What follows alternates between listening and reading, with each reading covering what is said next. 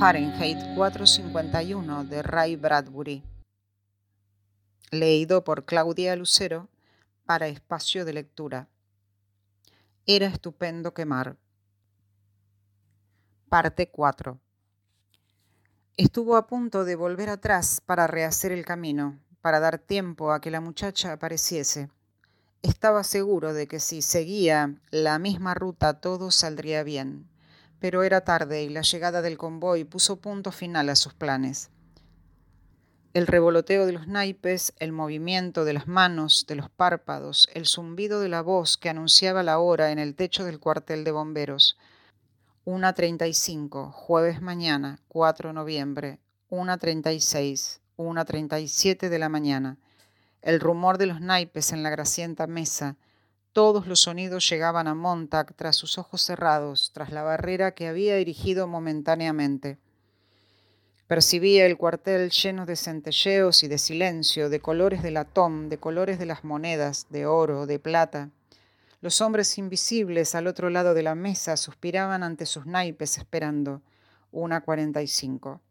El reloj oral pronunció lúgubremente la fría hora de una fría mañana de un año aún más frío. ¿Qué te ocurre, Montag? El aludido abrió los ojos. Una radio susurraba en algún sitio.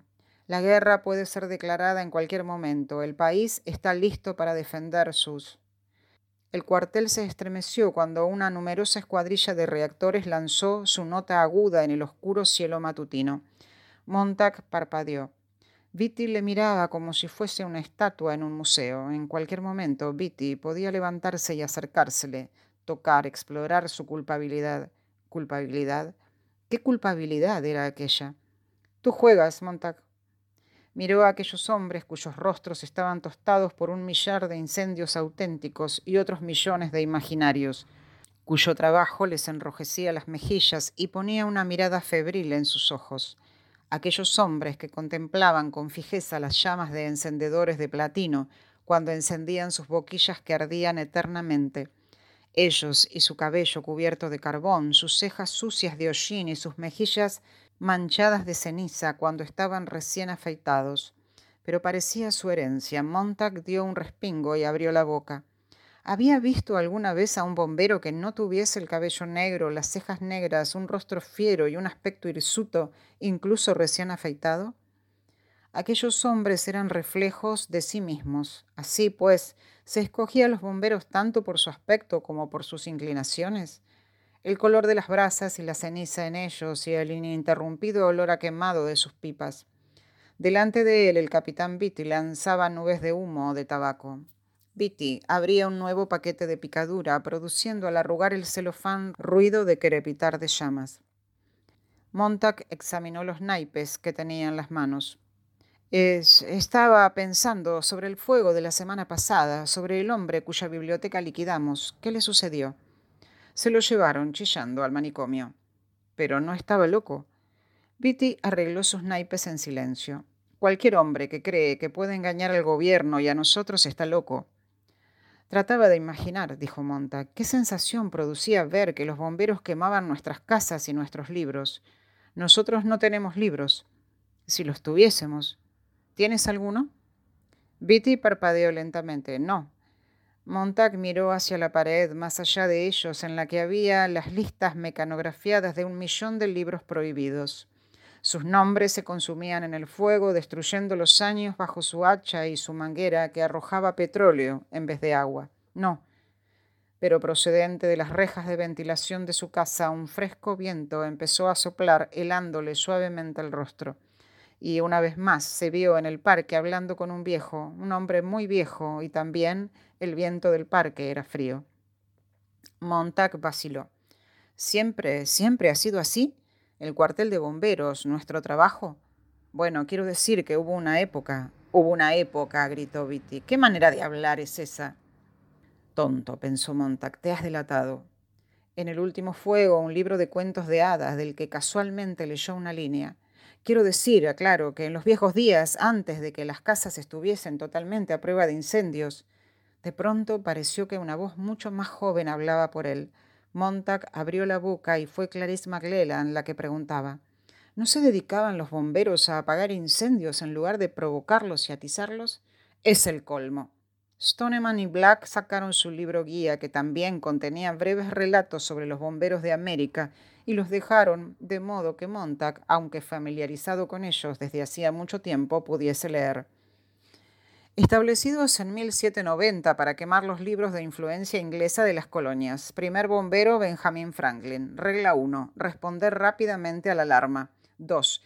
Iniciar el fuego rápidamente. 3. Quemarlo todo. 4. Regresar inmediatamente al cuartel. 5. Permanecer alerta para otras alarmas. Todos observaban a Montag. Este no se movía. Sonó la alarma. La campana del techo tocó 200 veces. De pronto hubo 4 sillas vacías. Los naipes cayeron como copos de nieve. La barra de latón se estremeció. Los hombres se habían marchado. Montag estaba sentado en su silla. Abajo el dragón anaranjado tosió y cobró vida.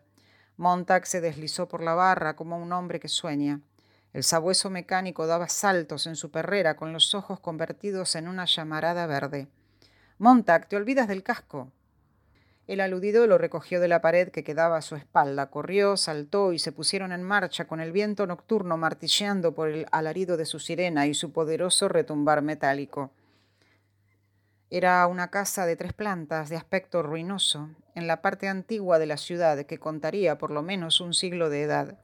Pero al igual que todas las casas, había sido recubierta muchos años atrás por una delgada capa de plástico ignífuga, y aquella capa protectora parecía ser lo que la mantuviera erguida en el aire. «Aquí están». El vehículo se detuvo. Beatty, Stoneman y Black atravesaron corriendo la acera, repentinamente odiosos y gigantescos en sus gruesos trajes a prueba de llamas. Montag le siguió.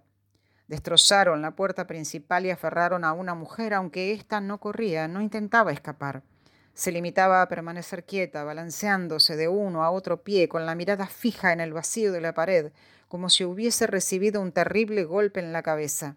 Movía la boca y sus ojos parecían tratar de recordar algo, y luego lo recordaron, y su lengua volvió a moverse. «Pórtate como un hombre, joven Ridley. Por la gracia de Dios encenderemos hoy en Inglaterra tal hoguera que confío en que nunca se apagará». «Basta de eso», dijo Beatty. «¿Dónde están?» Abofeteó a la mujer con sorprendente impasibilidad y repitió la pregunta. La mirada de la vieja se fijó en Beatty. «Usted ya sabe dónde están, o de lo contrario no habría venido», dijo. Stoneman alargó la tarjeta de alarma telefónica con la denuncia firmada por duplicado en el dorso. «Tengo motivos para sospechar del ático. Elm, número 11, Ciudad, E.B. «Debe de ser Mr. Blake, mi vecina», dijo la mujer leyendo las iniciales. «Bueno, muchachos, a por ellos». Al instante iniciaron el ascenso en la oscuridad, golpeando con sus hachuelas plateadas puertas que sin embargo no estaban cerradas, tropezando los unos con los otros como chiquillos, gritando y alborotando. ¡Eh! Una catarata de libros cayó sobre Montag mientras éste ascendía vacilantemente la empinada escalera. ¡Qué inconveniencia! Antes siempre había sido tan sencillo como apagar una vela. La policía llegaba primero, amordazaba y ataba a la víctima y se la llevaba en sus resplandecientes vehículos, de modo que cuando llegaban los bomberos encontraban la casa vacía. No se dañaba a nadie, únicamente a objetos, y puesto que los objetos no podían sufrir, puesto que los objetos no sentían nada, ni chillaban o gemían, como aquella mujer podía empezar a hacerlo en cualquier momento, no había razón para sentirse después una conciencia culpable. Era tan solo una operación de limpieza, cada cosa en su sitio, rápido con el petróleo. ¿Quién tiene una cerilla? Pero aquella noche alguien se había equivocado. Aquella mujer estropeaba el ritual. Los hombres armaban demasiado ruido, riendo, bromeando, para disimular el terrible silencio acusador de la mujer. Ella hacía que las habitaciones vacías clamaran acusadoras y desprendieran un fino polvillo de culpabilidad que era sorbido por ellos al moverse por la casa. Montag sintió una irritación tremenda. Por encima de todo, ella no debería estar allí. Los libros bombardearon sus hombros, sus brazos, su rostro levantado. Un libro aterrizó casi obedientemente como una paloma blanca en sus manos, agitando las alas. A la débil e incierta luz, una página desgajada asomó, y era como un copo de nieve con las palabras delicadamente impresas en ella. Con toda su prisa y su celo, Montag solo tuvo un instante para leer una línea. Esta ardió en su cerebro durante el minuto siguiente como si se la hubiesen grabado con un acero. El tiempo se ha dormido a la luz del sol del atardecer. Montag dejó caer el libro. Inmediatamente cayó entre sus brazos. «Montag, sube». La mano de Montag se cerró como una boca, aplastó el libro con fiera devoción, con fiera inconsciencia contra su pecho. Los hombres, desde arriba, arrojaban al aire polvoriento montones de revistas que caían como pájaros asesinados y la mujer permanecía abajo como una niña entre los cadáveres. Montag no hizo nada. Fue su mano la que actuó. Su mano, con un cerebro propio, con una conciencia y una curiosidad en cada dedo tembloroso, se había convertido en ladrona. En aquel momento metió el libro bajo su brazo, lo apretó con fuerza contra la sudorosa axila. Salió vacía con agilidad de prestidigitador. «Mira aquí, inocente, mira». Montag contempló alterado aquella mano blanca, la mantuvo a distancia como si padeciese presbicia, la acercó al rostro como si fuese miope. «Montag». El aludido se volvió con sobresalto. «No te quedes ahí parado, estúpido».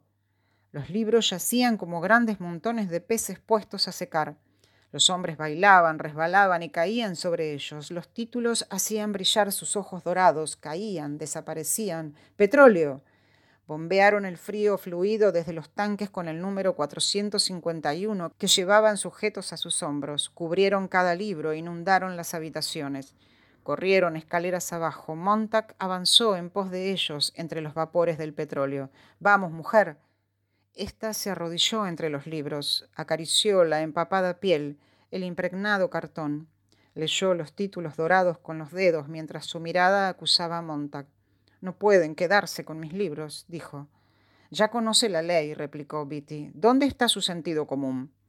«Ninguno de esos libros está de acuerdo con el otro. Usted lleva aquí encerrada años con una condenada Torre de Babel. Olvídese de ellos. La gente de esos libros nunca ha existido. Vamos».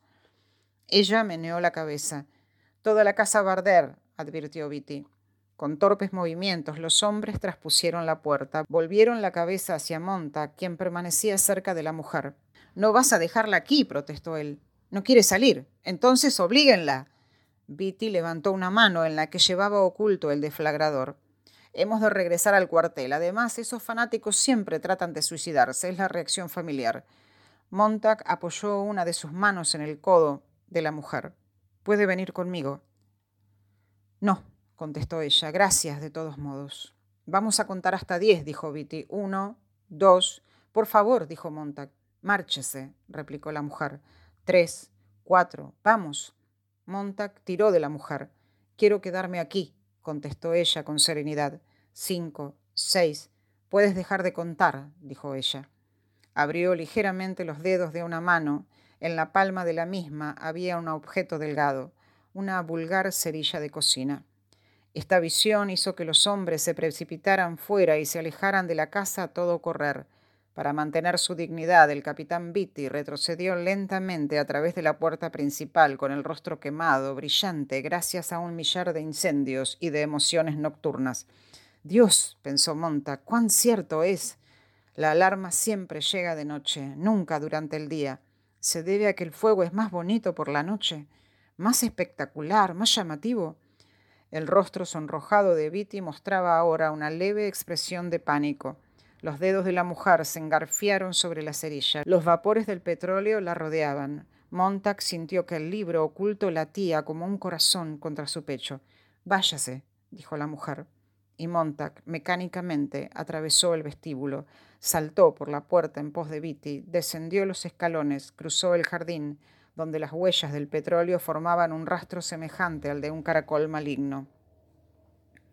En el porche frontal, a donde ella se había asomado para calibrarlo silenciosamente con la mirada, y había una condena en aquel silencio, la mujer permaneció inmóvil. Beatty agitó los dedos para encender el petróleo. Era demasiado tarde. Montag se quedó boquiabierto. La mujer en el porche, con una mirada de desprecio hacia todos, alargó el brazo y encendió la cerilla, frotándola contra la barandilla. La gente salió corriendo de las casas a todo lo largo de la calle. No hablaron durante el camino de regreso al cuartel. rehuían mirarse entre sí. Montag iba sentado en el banco delantero con Beatty y con Black. Ni siquiera fumaron sus pipas. Permanecían quietos, mirando por la parte frontal de la gran salamandra mientras doblaban una esquina y proseguían avanzando silenciosamente.